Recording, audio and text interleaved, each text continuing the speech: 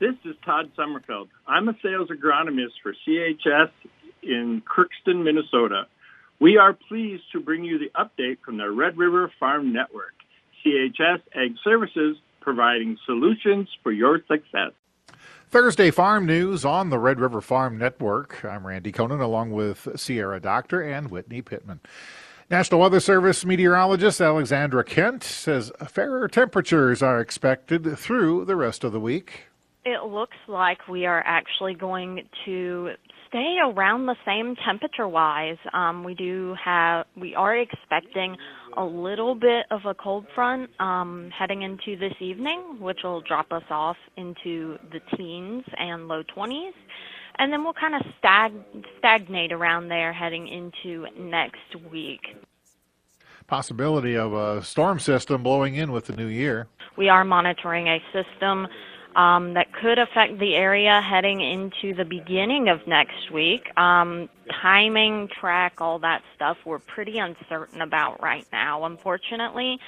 And because of that, a lot of our forecast rides on the exact track that the system could take. So we're a little bit uncertain right now as to what exactly we could see, but there is the potential for multiple inches of snow, especially along the I-94 corridor and south.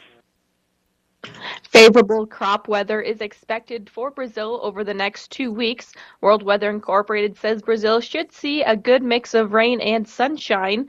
Argentina, however, is at an important crossroads in weather. World Weather says Argentina will have good rain potential Saturday into Monday, but not enough to offset net drying, with temperatures climbing into the mid-80s to mid-90s.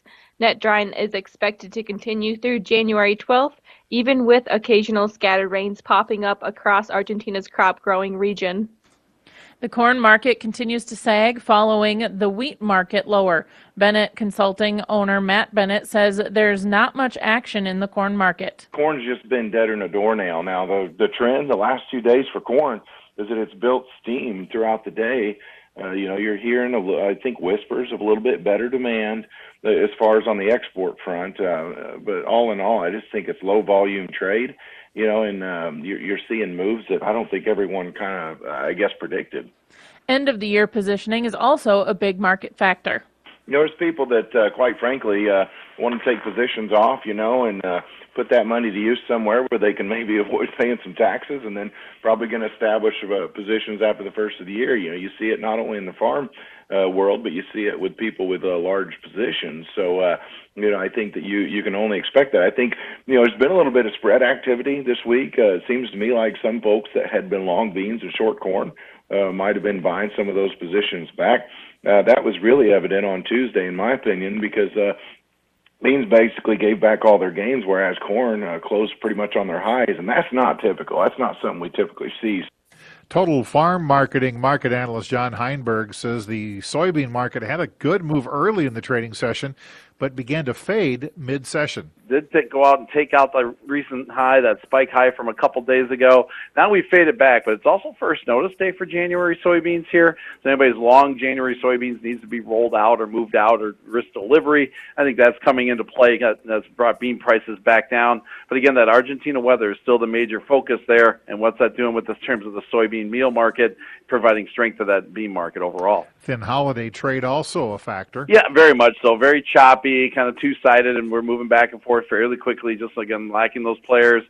Teams out there squaring up books before the end of the year. I'm really kind of curious how things will just settle in here, and then let's see what we get on the first trading day of 2023. The weekly report from the Energy Information Administration shows ethanol production for the week ending December 23rd down 66,000 barrels per day at 963,000 barrels per day. Ethanol stocks were up 600,000 barrels to 24.6 million barrels. Several restaurants have filed separate but identical lawsuits against Cargill Inc., JBS Food Company, Swift Beef Company, National Beef Packing Company, and Tyson Foods Inc., and others, claiming a conspiracy to control cattle volumes and prices starting in 2015. These antitrust lawsuits were filed in U.S. District Court for the Southern District of Florida on December 20th by parent companies and supply chain management companies for well-known brands including Arby's, Carl's Jr., Hardee's, Burger King, and Whataburger. The restaurant companies say actions by these packers violated the Sherman Act, which prohibits activities that restrict interstate commerce and competition in the marketplace. Widespread drought across the U.S. pushed cattle prices upwards as supplies tighten. R-CALF USA CEO Bill Bullard is excited beef prices are on the mend after years of low prices. Well, the biggest win is that the work we've been doing for 2 decades is finally starting to become observable. What we have done is we've been working for 2 decades trying to initiate reforms in the marketplace, primarily to enforce our antitrust laws in order to ensure that the marketplace remains competitive for independent cattle producers. The second thing we've been working on is to put an end to the globalization process that has really harmed the economic viability of our industry. And as a result of the work that we've done up until this year, we now see 2 executive orders addressing these very issues. Bullard says limiting the power of the 4 main packers could help encourage competition in the marketplace and keep profitable prices stable. The first lawsuit, of course, is the big antitrust case, a historic case alleging that the 4 largest packers have unlawfully conspired to depress prices paid to cattle producers while simultaneously inflating prices that consumers pay at their grocery store. So the antitrust case, and now it's growing in size tremendously because now we have retailers joining on like Kroger's and Albertsons, and we have major fast food restaurants joining in this type of litigation, including Arby's, Burger King, and Sonic, for example. And so the problem has finally come to the surface where everybody knows there's a problem. China will adjust import and export tariffs on some goods come January 1st to speed development and domestic demand, according to the Finance Ministry. Export tariffs on aluminum and aluminum alloys will be raised. The current import tariff will stay on 7 types of coal until March 31st. As competition grows with the U.S. on technical issues, China will further reduce the tariffs for most favored nations on 62 types of information technology products starting July 1st. Reporting Agriculture's Business, this is the Red River Farm Network. Thursday, Ag News on the Red River Farm Network. Tricks to avoiding calving issues starts when you select sires.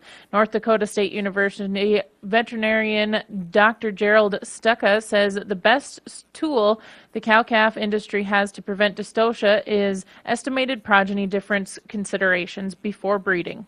I'll just say this. We used to do probably 400 C-sections a year in the clinic that I was at. Most of them were in first calf heifers, but not all of them. And once we understood the value of EPDs, the number of C-sections done anymore in these clinics has dramatically declined. And that's a good thing. So use EPDs, especially on these first calf heifers. And so I'm not so concerned about necessarily growth rates in these first calf heifers. I'm more concerned whether I get a live calf or not. Dr. Stucka also says the myth that cutting a cow's feed intake to reduce birth weights is untrue and can actually be harmful to a calf's overall health in the long run. Don't ever think that you can starve birth weight out of a calf by feeding its mother less. That doesn't happen. You actually produce more calving difficulties by not feeding the cow right. And remember, too, that there's an issue we call fetal programming. In other words, what the cow sees in her diet and how she takes care of that calf in utero has lifelong consequences later on. So if you've treated her right with the proper nutrition during the gestation phase, that calf will perform better, not only health-wise, but productivity-wise. The stress of working against organizations trying to end animal agriculture has become greater due to issues facing society.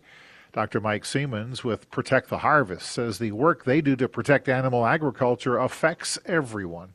I think everybody has a stake in what we're doing, because if we can't keep the farmer, the producer, the rancher, the corn and crop guys going and support them, then everybody who supports that, basically the supply industry, will be impacted. I've been doing this for a little over 3 decades. I've never seen things quite as fragile right now as I have within the last 2 years, basically COVID, post-COVID. It's been a whole different game in terms of supply chain, input costs, and all the inflation going up. It's just been very difficult, very stressful on the general people that try to produce food and fiber for our country.